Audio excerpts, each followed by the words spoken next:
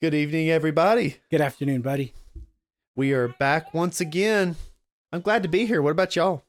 I am at home, so You are home. You're comfy. Christy's got her blankie. I do have my blankie. Katie's got a toddler and a 6-month-old. She could be more comfortable right now.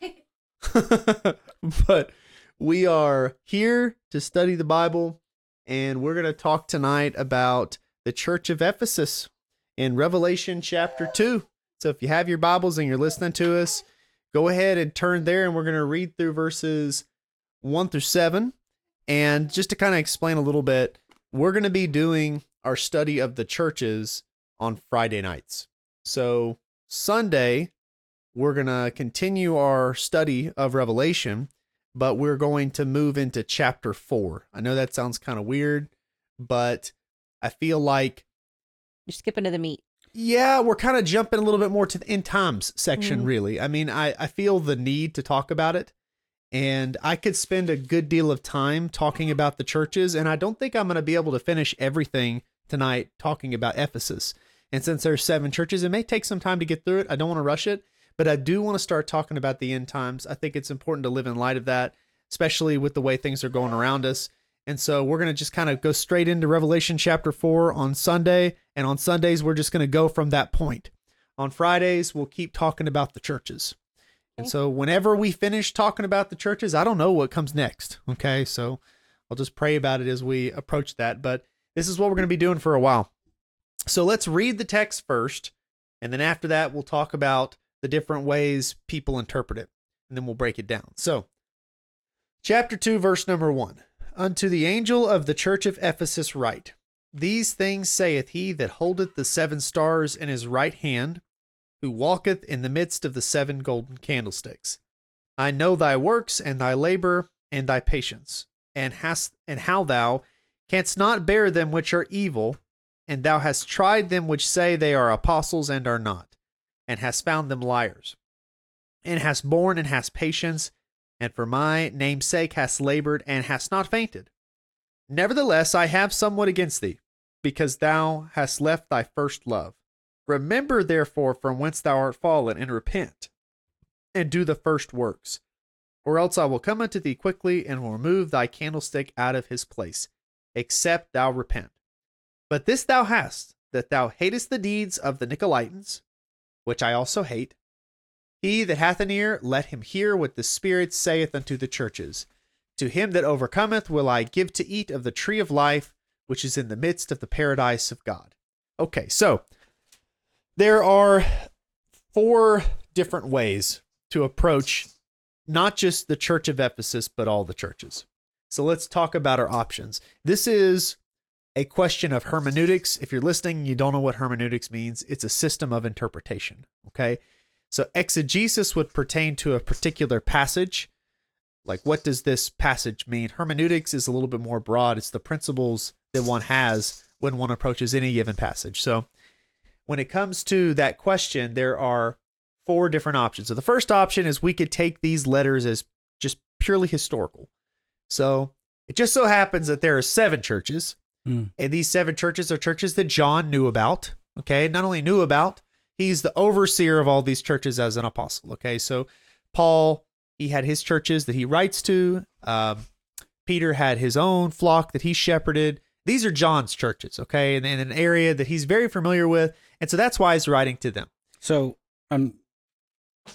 but Paul writes to the Ephesians. Yes, at this point, Paul would have been dead. He's already passed away. Oh, of course. Yeah. Sorry. But all these churches, if you look at them on a map, they're clustered in the province of Asia. Asia Minor. Yeah, Asia Minor is modern-day Turkey. Asia is a province of the Roman Empire, which is in Western Asia Minor. So this is like pretty close to the coast over there, and they're pretty clustered, close to each other. I don't know like how far away they were in terms of mileage, but that's easy to look up.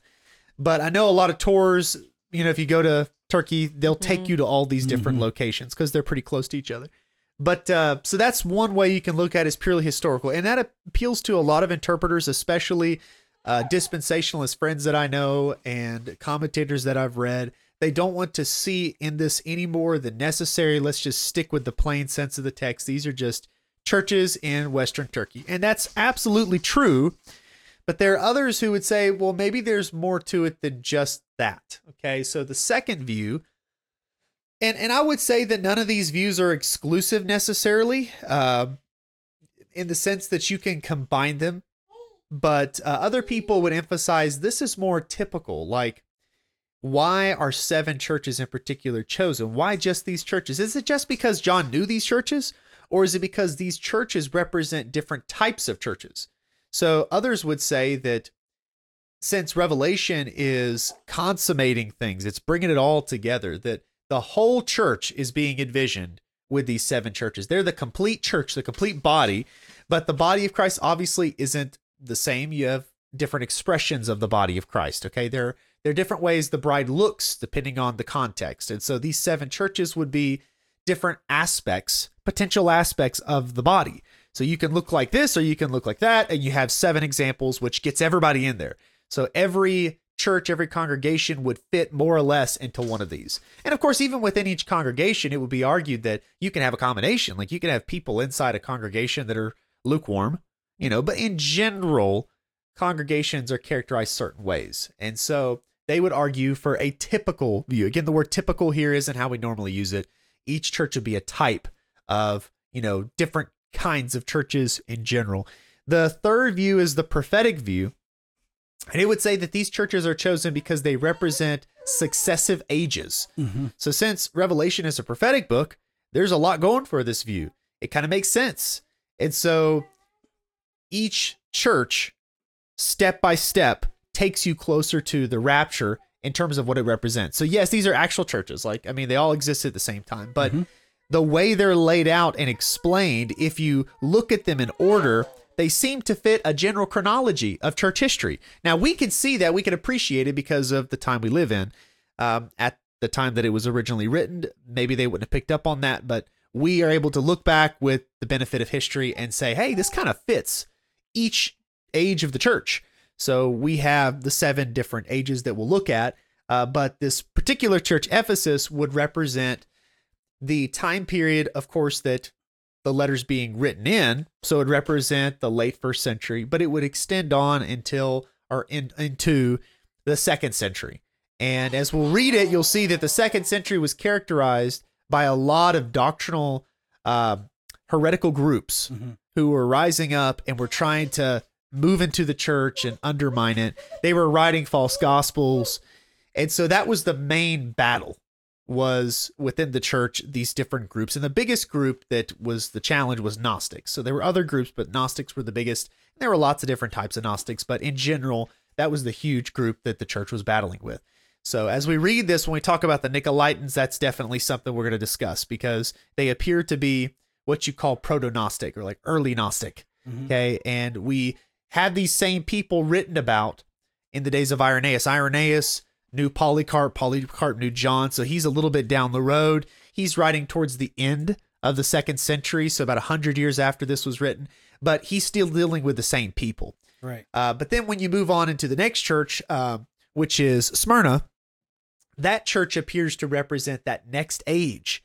So after the church dealt with this initial threat of heresy, the next really big challenge, and they were dealing with it in the time of John's day somewhat. They'd already had Nero's persecution. Domitian was persecuting Christians, but the worst persecutions of the Roman Empire came to a head in the 3rd century, the 200s. That's when the worst persecutions took place, the Decian persecution, where, Christianity was universally outlawed. Christians were, all of them, were forced to come and to offer incense to the emperor. And if they didn't do it, then they would be imprisoned or worse, killed. Thrown to the lions. Yes, Christian writings were to be gathered up and burned. It was a lot more intense. What's the martyr, the girl, the woman? Perpetua.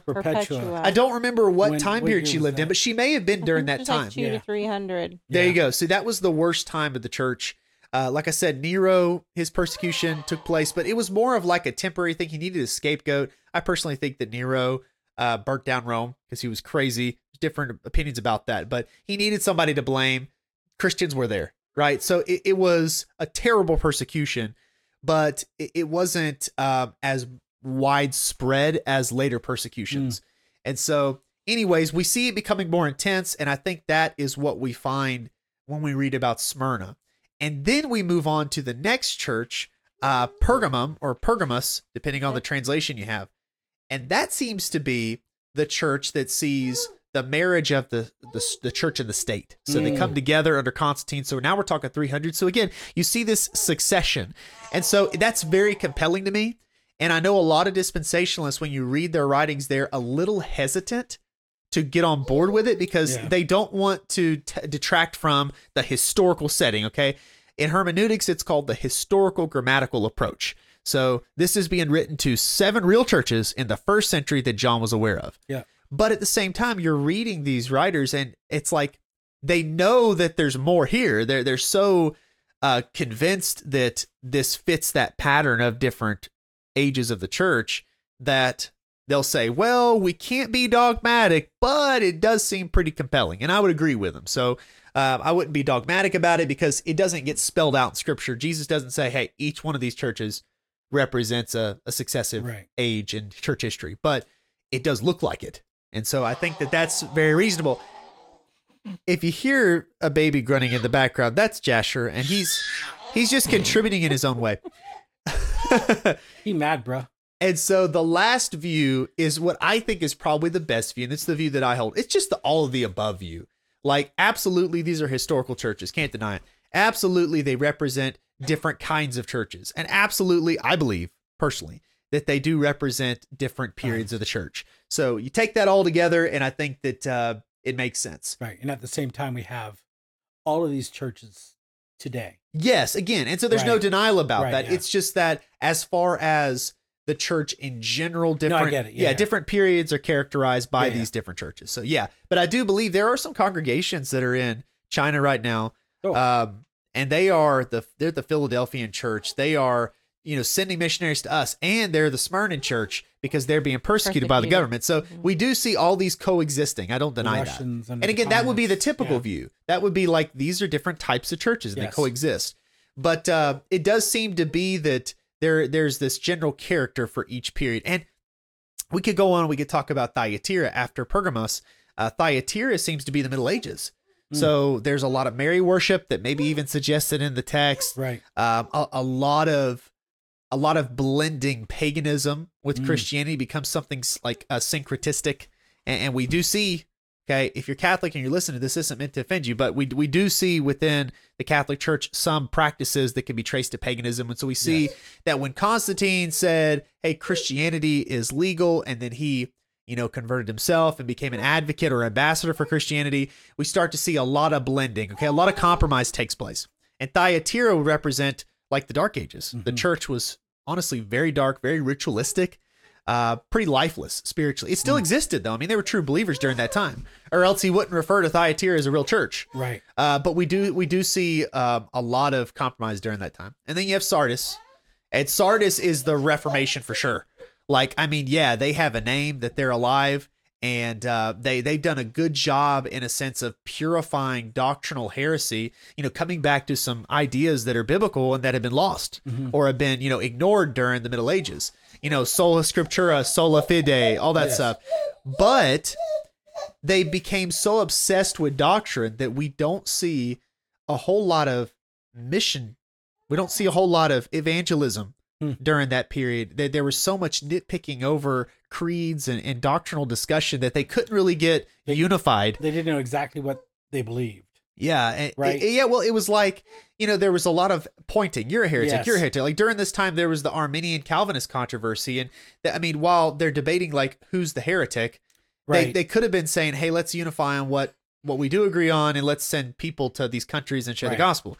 But it was more like, you're the heretic. Let's burn these people at the stake. I mean, that was what was going on. And then we see in the 1700s a shift, like God puts it on people's hearts, like William Carey and others, like we need to stop debating all this stuff. And this was like, even William Carey's like, I'm a Calvinist, guys, but we need to go take the gospel. So it's like, we can disagree on certain things, but we agree on Jesus and people need him. And so let's go. And so we see that fervor starting to come about. That's the Philadelphian church. And then, of course, we're, I would argue, in the Laodicean period. We're seeing the same church that was on fire, like Europe, okay? Europe, America, as an extension of Europe, we were sending missionaries everywhere. I mean, that's where the Reformation happened. I mean, that's where Absolutely. Christendom was. And there was a time where that was the center of Christianity in the world. And look at Europe now. Me and Katie were talking about it the other day, like all these churches over there, lifeless. They're Like, pubs. yeah, you just go there and you visit. It's beautiful. Oh, look at this architecture. It's nice. But I mean, Well, a lot of them they made into bars. that too. Yeah. I mean, but it's, the old ones, yeah. you've taken Small ones. this beautiful legacy that you ought to have. You ought to take in and pass it on, and you keep Canada. it going, but it's been completely thrown by the wayside. So I almost bought a church once. what's that now? So I almost bought a church. We were actually looking at buying a church in Canada, like to live in. There was that one for sale up behind the racetrack on Highway 20, or on exit 20. Oh yeah, Was yeah, that yeah. behind there? But it's so sad, especially though, because I mean, there are a lot of churches around here that may not look very much like a church. Like you could repurpose it, I guess. But there's just so many churches over there in Europe. It's like, man, these were beautifully built and dedicated for a sacred purpose. You know, even if you disagree with the theology of the people maybe who met in it, like it was a symbol of Christianity, Yeah. and you can see that symbol, the way it's being used now and treated now, it reflects on the way people regard Christianity in general.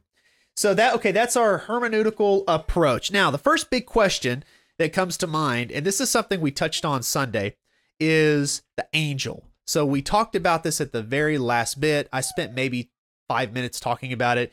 It's a pretty big issue in that lots of different opinions revolve around who is the angel. Most people are divided into two main camps. Conservative scholars, as far as I've found in reading, are either they're angels. So like people like Henry Morris, I really respect his commentary on Revelation.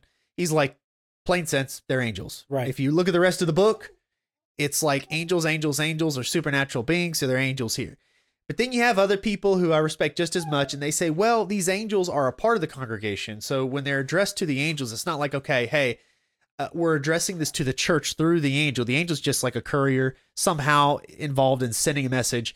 No, the angels are actually part of it. And so they participate in receiving either the commendation or the rebuke.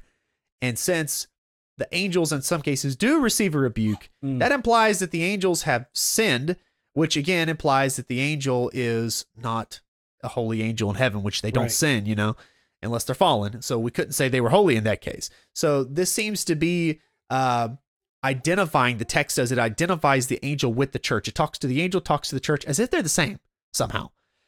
So other people would say, well, the better view then would be pastors. So the pastors are part of the congregation, right? But they are representative of it. And so we can kind of make sense of it a little bit. You could talk to the pastor. You could talk to the church at the same time and interchangeably. That view is good, I think. But again, the way that if you read through these letters, just sit down and read them in one setting, it wouldn't take very long. It's really hard for me to reconcile the idea that this is being addressed primarily to the leadership. It seems to be addressed to the congregation. Yeah. If it was addressed to the leader, I can imagine him talking to them just like he talked, or like Paul talked to the Ephesian elders. Like he addressed them as shepherds of the flock, right? So he's talking to them as leaders. But when you're reading to this, he doesn't talk to them as leaders, really. Right. He talks to them as a group, as a church. So again, to limit it to the pastors, I think they're involved, but to limit it to them just seems to go beyond the plain sense here, which extends the whole rebuke or the whole commendation to the entire church. So that leaves you with a couple of views that I'll share with you. So John Nelson Darby, he's considered, some people call him like the father of the pre-trib rapture. I don't see him that way. I think he's the first one perhaps to distinctively, not necessarily define it, but to systematize it and to argue for it really eloquently and to make a big deal about it, I guess. But Darby argues that whenever it talks to the angel, it's talking not to the pastor alone. It's talking to anybody who takes responsibility for the church. So basically, whenever he talks to the angel, he's talking to people like in verse 7, where he says, he that hath an ear, let him hear what the Spirit saith to the churches. So he's talking to anybody who shares responsibility for the church. So this would include the pastor, but it would be anybody else, who is a member of the church and concerned about the health of it, the state of it. or who has something they can do about it. He seems to emphasize, though, and I don't agree with him on this, he seems to emphasize that the stars or the angels represent like believers in fellowship, like believers who are in close communion with God. So really, when God's saying these things, he's writing specifically to the people who are in close communion with him. And I obviously think the people who are in close communion with him are going to be the ones who probably listen to him, right? But I would disagree that he's writing just to them, because if you get to the church of Laodicea, they're not really concerned with God's will very much. They're not in communion with him. They're inside. Jesus is on the outside knocking to get in. So this seems to be a little too narrow based on the text. So I would say that Darby's close, but I think it would be more reasonable just to say that when it refers to the angel, it's collectively referring to anybody in the church, period. Anybody who really is a member of the church, that they're saved and they're part of this local assembly, they're being addressed. An angel is, he could say the angels, okay? However, angel shouldn't surprise us either, because the bride, for example, in scripture, he doesn't refer to the brides. He refers to the bride. It gets everybody in there, like the bride is made up of many. Same thing with the body. He doesn't refer to the bodies. He refers to the body. So to have, it being singular would just emphasize that everybody's part of one body, one group. But of course, that group's made up of individuals, and he does address individuals in the text. So the view that I think argues that fairly well is a guy named Meyer, and he's a commentator who lived back in the 1800s. And he basically says that whenever John is writing, whenever the Lord is addressing the churches, he's just taking everybody in that congregation and he's addressing them as one person. Like angel is just everybody in there. Get them all in there. And I think that's probably reasonable. So angel, meaning messenger, would mean every person in that church has a sacred holy calling to be a messenger of God's will to the world. And that would be in words and in actions as well. Okay, so that's who the angel is. Now, the next big question, and this one I find really interesting, and one that I never really gave a whole lot of time to, and that is, what is the first love? It says here that he has something against them. So even though they have good works, they labor well, they're patient, you can't bear with them what you're evil, they've been refuting those who claim to be apostles and aren't. He does say in verse number 4 that he has something against him because they left their first love. And so what does it mean that they left their first love? Well, since he's talking to the Ephesians, I think we would be remiss if we didn't go to the book of Ephesians and look at something that was said to the same congregation earlier, and they don't have the same problem when Paul writes to them. At least as far as we can tell, in Ephesians 5, verses 1 through 2, he says, "Be ye therefore followers of God as dear children, and walk in love, as Christ also hath loved us, and hath given himself for us an offering and a sacrifice to God for a sweet-smelling savor." And so the Ephesian congregation is continuing to obey God, but they're not walking in love as they ought to. Now, what exactly does that mean? Well, they obviously love God enough to be faithful by refuting the false teachers and dealing with those problems as they arose. But first love, I think here, means that they were missing out, or losing their first love means they were missing out on the initial enthusiasm that they once had. Christians can become disenchanted. Christians can lose their enthusiasm. We can harden our hearts somewhat. And the hardening of our hearts may not be something that we perceive as outrightly rebellious. It's really easy for us, whenever we see opposition around us, to be hardened by that. I think about how crazy it's getting, especially with transgenderism here in the States. And we see it coming to our schools. We see our kids being victimized by it. And what does that do? It makes us angry. Now, we could be commended for our response to it, in that we recognize that this is evil and we do our best to guard against it. Okay, so churches that are doing that, I think that Christ would say the same thing to us as he says here to the Ephesians. You're worthy of being commended on that part, but you've lost your first love. And as I was reading all these commentators, I think that they hit on something really insightful. Again, something that, once you see it, you're like, how did I miss that? whenever you are dealing with opposition, whenever you're dealing with a rise in evil, it is really easy to forget the love that God has shown you. Yeah. And you could start to take it for granted. You could start to think, I am the defender of truth. Yeah. And you forget that once you were blind. I am a saint of God, but I was once a sinner. You kind of forget that. And so you start to put people outside the church and put them further beyond God's grace in your mind. You know, it's yes, they are outside the church. You know, yes, these people are doing evil things, but God loves them and wants them Just to be as much with as you, he right? loves love. And Yeah, you were us. brought in, Yep. weren't you? Yep. So I think that they'd gotten so zealous that they were starting to forget the love that they ought to have for Christ, of course, and the love that they ought to have for other people. So why were they doing this? I think that there are a lot of instances where people can be very enthusiastic.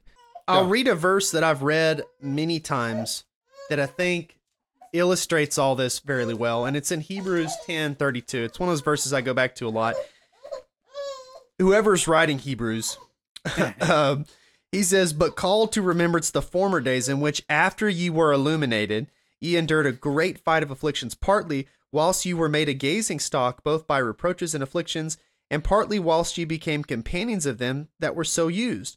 For ye had compassion of me and my bonds, and took joyfully the spoiling of your goods, knowing in yourselves that ye have in heaven a better and enduring substance." So when they first got started out, they were very excited and they were happy to serve. And that involved, in their case, sacrifice. Mm-hmm. But they were willing to make it because they were full of the love of the Lord. I think that is perhaps what John is referring to, what Jesus is referring to here as the first love. Like, remember when you first got saved, how much you love God and how excited you were because you had received God's grace. You were outside, you were brought inside. And that was a love that you wanted to share with other people.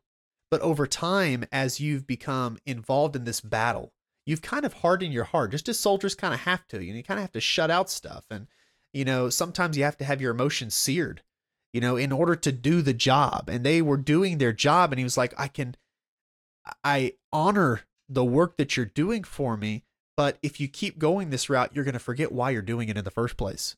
And so it's really easy for us to do that. We have to be careful whenever we are responding to heresy, whenever we're responding to evil in the world, that we don't lose our love for those people. And that's a hard thing to do because it's like, how can you be so vehement, but yet at the same time want those person to come to faith? I'm not going to name names, but I've listened to people. I've listened to podcasters and talk show people, and the way that they slam the opposition and they insult them and they mock them. Dehumanize them. And it's like, I agree that they're a danger. Like, this is a threat for sure. But these are lost souls, and they're blinded by the true enemy, and you're forgetting who the true enemy is. And whenever you start seeing people wishing like, that person's in hell and I'm glad, it's like, oh God. That's awful. And it's like, I feel like maybe the Ephesians hadn't got that far perhaps, but they were getting hardened like that. And when they were refusing to let these apostles in, they were starting, like you just said, Christy, to dehumanize them and to lose their love. The rebuke that they were giving to these people, which hopefully would lead to repentance, that's the kind of perspective that they were losing, to see these people repent. So anyways, I think that's possibly what's being referred to here. Now, the next big question is, who in the world are the Nicolaitans? Because those are the people that they're dealing with. That's the conflict right now. So who are the Nicolaitans? Well, there are 3 different clues. No one really knows for sure. So you're looking at all these researchers, like, there's no easy answer to the question. I've been told that they were a group of people that set up a hierarchy over the people. Well, they do have a name, and it's good that you mentioned that. They do have a name, which in Greek, when you break it down, it means conquer people. And no doubt they were involved in oppressing people because they were like very pretentious and self-righteous. And this probably was a Gnostic group, the super apostles. Paul dealt with them. He talks about them in his letters to the Corinthians, 2 Corinthians in particular. So these super apostles were definitely putting people down like, oh, no, you don't know. You poor souls. You don't know. You don't have the knowledge that we have. So yes, I agree with that. Some people think that this is like a hierarchy in terms of clergy and laity. That's what I was. I don't. I think that that certainly happened, and maybe that was starting to happen during this time. But I think that this is a heretical group. I don't think it's a group of people who are doctrinally sound, but yet they're just trying to restructure the church. We're going to talk about how the church was restructured in a second, because it started out as laity driven, but it became more bishop centered for a good reason. But it's like, whenever you're responding to opposition, you could take it too far. I'll explain that in a minute. But as far as the Nicolaitans, some people think that it was more of a clergy laity thing. Tim LaHaye makes that argument in his book, but it seems that most researchers will point out at least the historical data first, and that is these people are mentioned by Irenaeus. Irenaeus, again, he's very close to the writing of Revelation. So he's writing in like 180 AD. Okay, so pretty close. He has a connection with John through Polycarp. So he wasn't especially close to Polycarp as far as we know, but he did hear him teach. Okay, so he's not too far removed from that generation. Whenever you get close to that time period, you have to, at the very least, say, well, maybe they're not right. You can, even within 100 years, things can get lost, but that information is going to have probably precedent because you're so close. So what did he say about him? Well, Irenaeus said that the Nicolaitans came from a guy named Nicholas of Antioch, or Nicolaus of Antioch. Not Saint Nicholas. Not Saint Nicholas. This would be another guy who is mentioned in Acts as one of the deacons that was chosen by the church. And so whenever the apostles said, y'all pick some men to be deacons, Nicolaus or Nicholas was one of these guys. Now, there's a whole story attributed to him later on.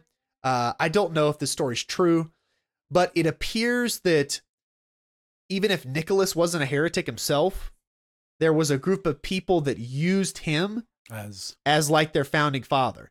And so that means I'm very hesitant to say Nicolaus was a heretic himself, because we don't have like proof of that. But we do have other examples from history. Like, for example, you have Nestorius. Nestorius was a guy who reacted to a growing problem in his day, and it was a worship of Mary. Okay, people were calling her the God bearer, the mother of God. He's like, well, guys, she only bore his human nature, right? And how did they? I would agree with him. And how would they respond to that? Are you separating the persons of Jesus? Are you saying there are two Jesuses, a divine Jesus and a human Jesus? Because we know that Jesus is fully God and fully man. He's one person. And so we always have the enemies, right? The enemies, they're the ones who are telling us what these people believed. If we could just sit down to Nestorius and say, what do you actually believe?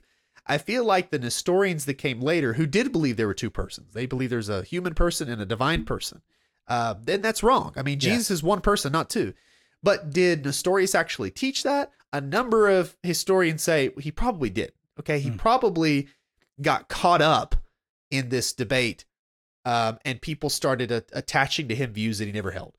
So it's possible the same thing is with Nicolaus. But what did the Nicolaitans believe according to Irenaeus? Apparently, they were very lewd, and they were encouraging people to indulge in sexual immorality, to eat food offered to idols, and not just eat food offered to idols.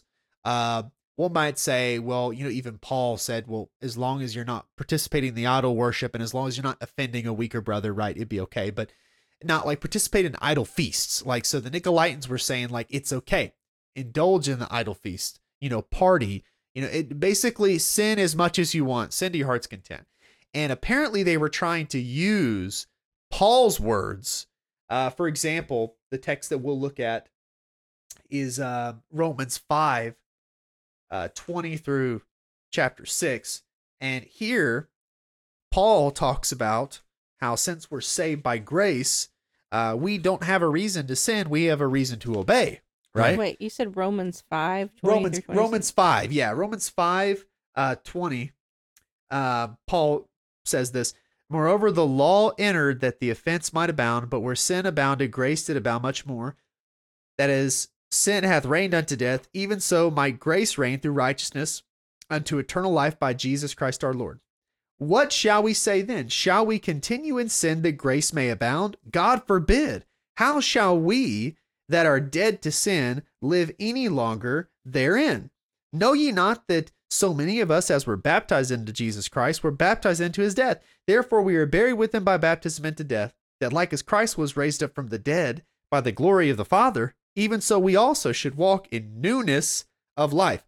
So what Paul was saying is, yes, salvation's completely free. I'm not going to downplay that. I mean, he argues it throughout the whole book. Salvation's free. Salvation's free. It's not of works. However, when someone says to themselves, I've been saved by grace, the next thing that they do is they think, thank you, God. Thank you. Thank you for giving me love. And in that love, their next natural reaction is not, hey, I'm going to go sin as much as I want. Right. Their next natural reaction is, the Lord wants something from me and I want to give it to him. There's a struggle there. I mean, we don't always live up to that. We don't show our appreciation as we should always, but there is that desire there. So what these Nicolaitans apparently were doing was perverting and twisting that doctrine. And they were taking it to say, like, you know, now that Jesus has died, like, sin doesn't even matter anymore. As sin doesn't matter. And that's not what anybody in the New Testament taught. But we see some of that in the free grace movement. Well, well, I would say that some people, like the hyper grace, they would take it further than they ought to. But even in the hyper grace camp, I don't think they would say that sin ceases to be sin when you get saved. They would still say it's sin. They would just say there's no judgment for it. And I would disagree with them on that. I would say, no, there is divine discipline on sin. They would say, oh, well, our sins have been forgotten, our sins have been removed, and they don't like the idea of being judged at all for anything, even if it's just chastisement. So that's the hyper grace movement. I don't know of anybody today, evangelical wise, that would say sin isn't sin anymore, because that's what Gnostics were basically doing. They were saying that your spirit and your flesh are so separate from each other that your spirit and your flesh have no correlation. So you can be spiritually healthy and you can indulge in sin. So if you go over here and you sleep with harlots and you party in the temple, that doesn't reflect upon your spirit. So what that seems to be doing is taking true doctrine, which was taught back then, which is like you're washed, and if you're washed, then you're eternally secure. They took that and they used it to encourage sin, while that same doctrine was used by the apostles to discourage sin. So they would basically be saying, like, what you do in the flesh just doesn't matter. And what the Bible teaches is it does matter. And that if you've been saved, you've been given a new nature, and that new nature is meant to be lived out in your life practically. You need to stop, participating in these idols, because these idols are false gods, and you need to not indulge in sexual immorality because that's sinful in the eyes of the Lord who bought you with a price. And so, I don't know exactly what the Nicolaitans taught. No one really does. Okay. So they appear to be very similar to Gnostics. Now, if they were similar to Gnostics, that probably means that what they believed about Jesus was heretical. They probably didn't believe the same thing about Jesus that we do.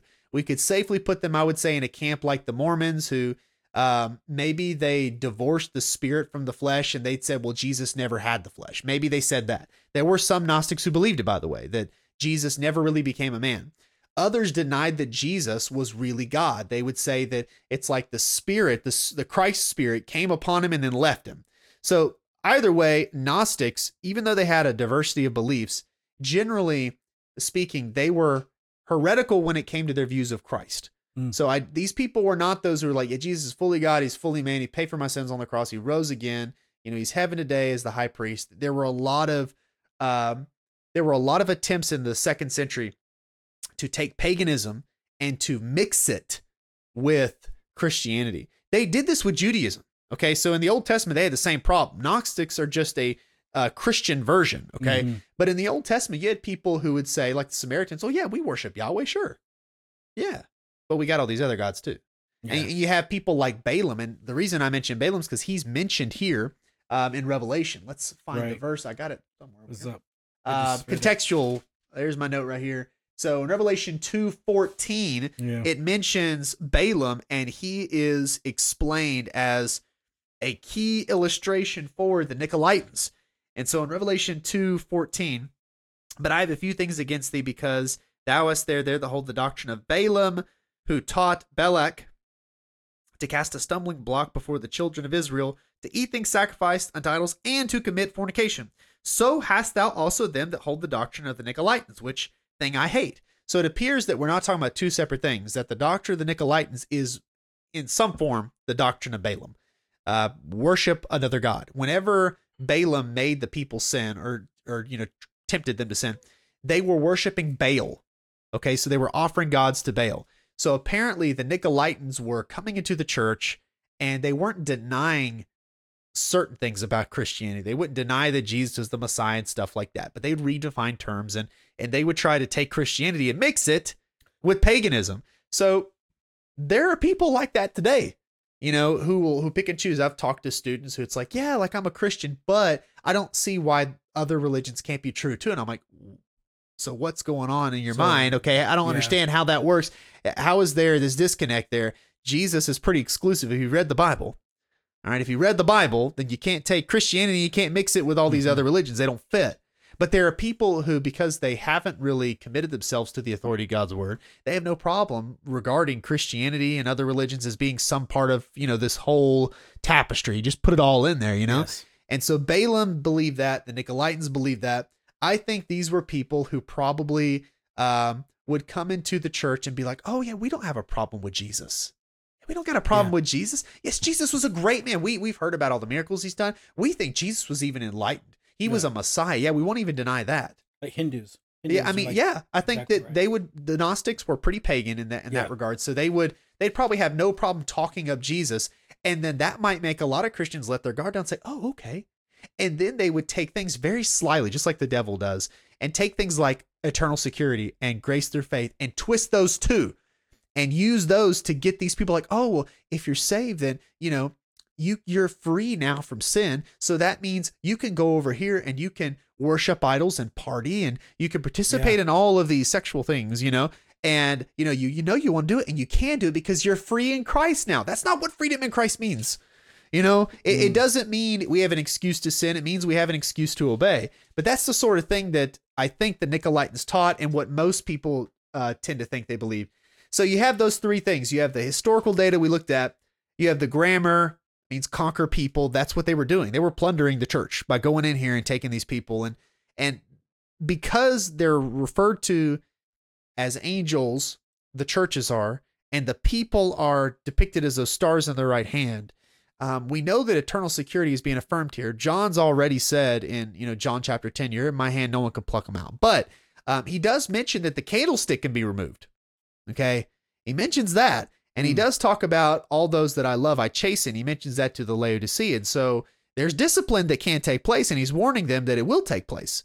And the Nicolaitans were definitely plaguing this area, and so they would continue to for many generations until even Irenaeus, 100 years later, was dealing with them. Okay, so they called them the Nicolaitans because maybe that's their name for them. Maybe they called them that. Sort of like Nimrod means rebel. It's possible that he was named that at birth. It could be prophetic.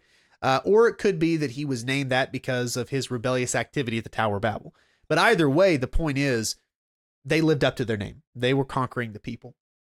So the technical title for this group would be Antinomian Gnostics. They were anti-law, against the law. Excuse me.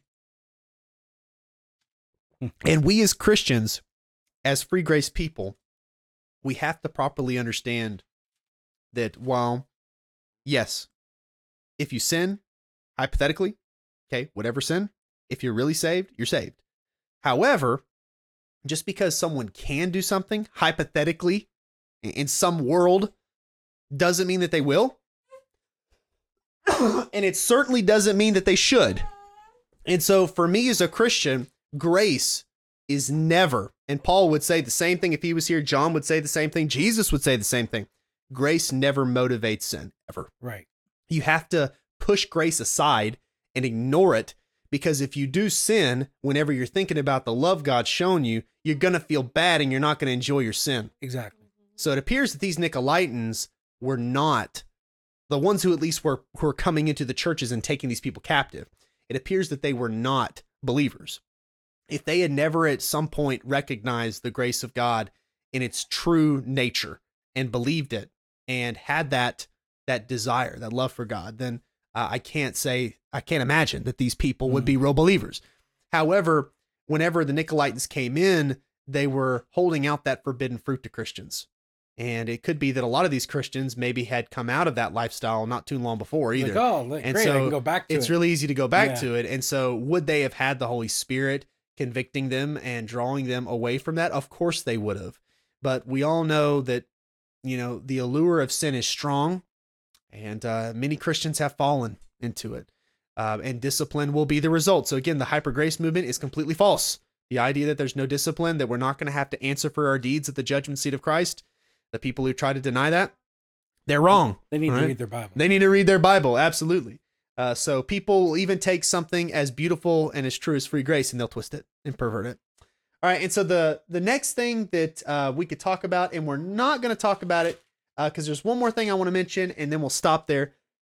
But the next thing that we'll talk about next week, I suppose, will be what is an overcomer. I know we've talked about that before at some point in the past, but it's possible we have people who are listening to our podcast and they haven't heard that.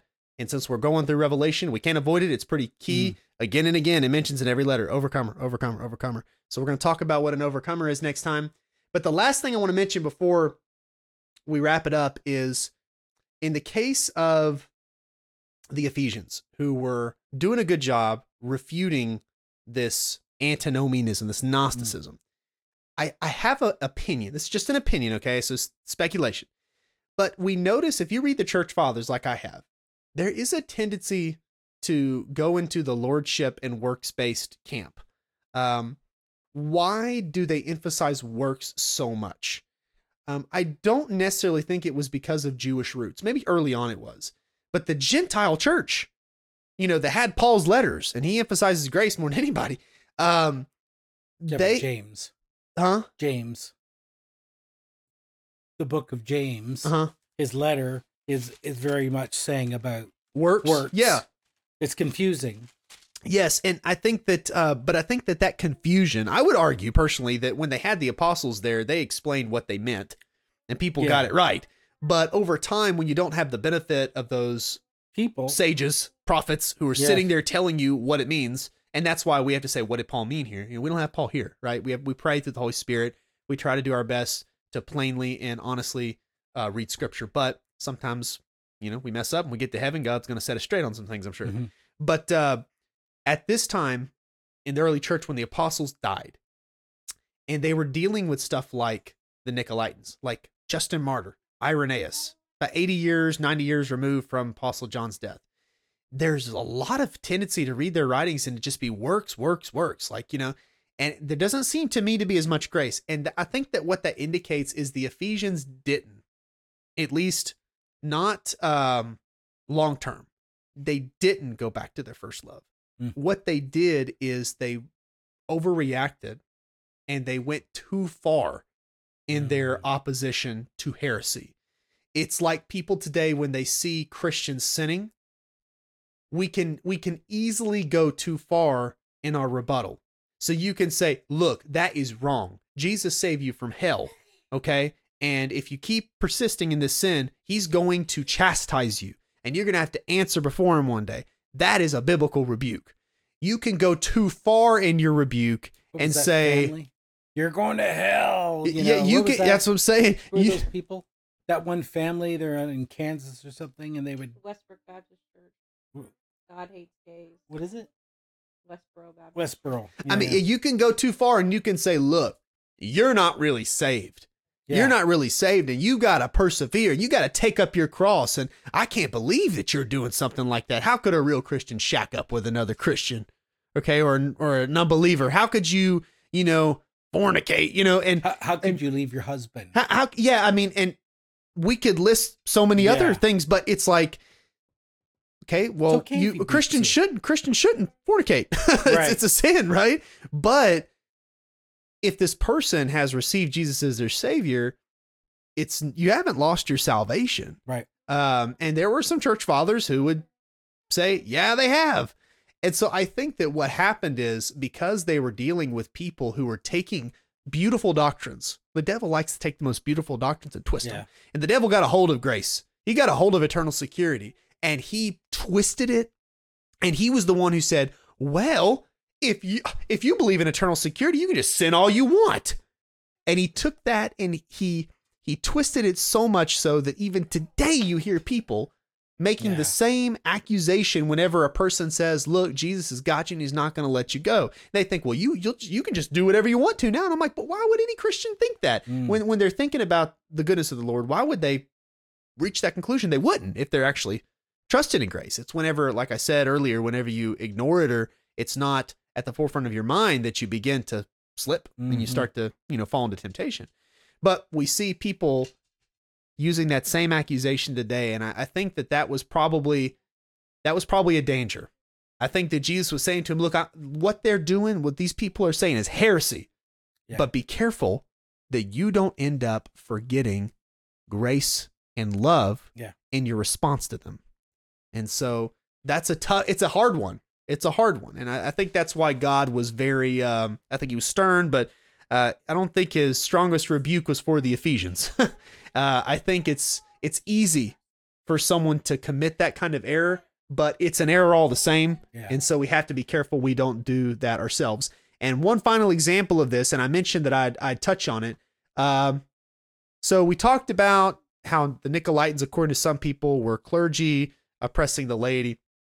Well, when did it all come about to have bishops like that? Like these super powerful bishops. It appears to have been after John died. You have people who may have known John. There's good reason to believe that Ignatius of Antioch knew John. And if you read his letters, he distinguishes between presbyters or elders and bishops. And the bishops are basically a super pastor in one town who is a pastor over other bishops or other pastors rather. And so at this time, it doesn't appear to be that these people were like Catholic in their understanding, like apostolic succession or anything like that. The reason that they had this system is because Ignatius saw all this heresy and he saw Christians who were ignorant or weak in their faith being captured by it. And so he said the best way to fight against that is to appoint in a city a really, really strong unifying bishop. Right. And this person is above reproach, no sound doctrine, and he will watch all these pastors and be darn sure that they don't start slipping up in teaching false doctrine or allowing these people in their groups, like the Nicolaitans, like the Gnostics. And so I can even imagine being back then myself and saying, like, I can understand the reason behind that. I can see that. But what that turned into, again, it's like, at first you can see the good motivation, but eventually it went so far to where now the laity, the church itself has no autonomy. They have no choice, no say, and it's the bishop who's in charge. And the bishop becomes the sole arbiter of truth until you get in the Middle Ages, and people in the church don't even read their Bibles. Right. They're just spoon-fed whatever the bishop says, and the bishop, if he's spoon-feeding them heresy, that's all they get. And so you're like, well, that's not what God designed at all. And so you could see how God's original design was there were many elders because there were many congregations in the city, and the congregations, they appointed their elders. I mean, even when apostles went to places and they would appoint, or we'll rather say nominate people, it even says that the congregations would vote by raising of hand. They would affirm it. The Paul didn't have to say, hey, do y'all agree that this man is chosen by God? But he did, because he was letting them know that this is something that they were going to do, right? I mean, churches have that authority and they need to learn how to use it properly. He was encouraging that. And so there would be a time where rather than Paul having his agents, that sounds maybe negative, but not negative, people like Timothy and Titus who would oversee, they were sort of like bishops, okay? But they were granted authority by Paul. He's like, you're like me, except I'm not there. So you had that apostolic commission. So that was a transitionary period, but it appears that Ignatius and others like him, they tried to keep that going, but they kept it going. I really think we can give them a break. They kept it going for a good reason. They really wanted to make sure heresy didn't raise up its ugly head. And eventually people took that and they used it as a way to propagate their own power and enrich themselves at the expense of other people, and we know how that went. That's Middle Some things Ages, never right? changed. See, Yeah. right, yeah. And so we still see that today. Yeah. So anyways, that just shows how easily people with good motivations, good hearts can go too far in their attempt to refute error. And so anyways, that is all we're going to cover tonight. I know that's a lot, but there's still more. And so we will talk about the other stuff next week. Thank you and God bless.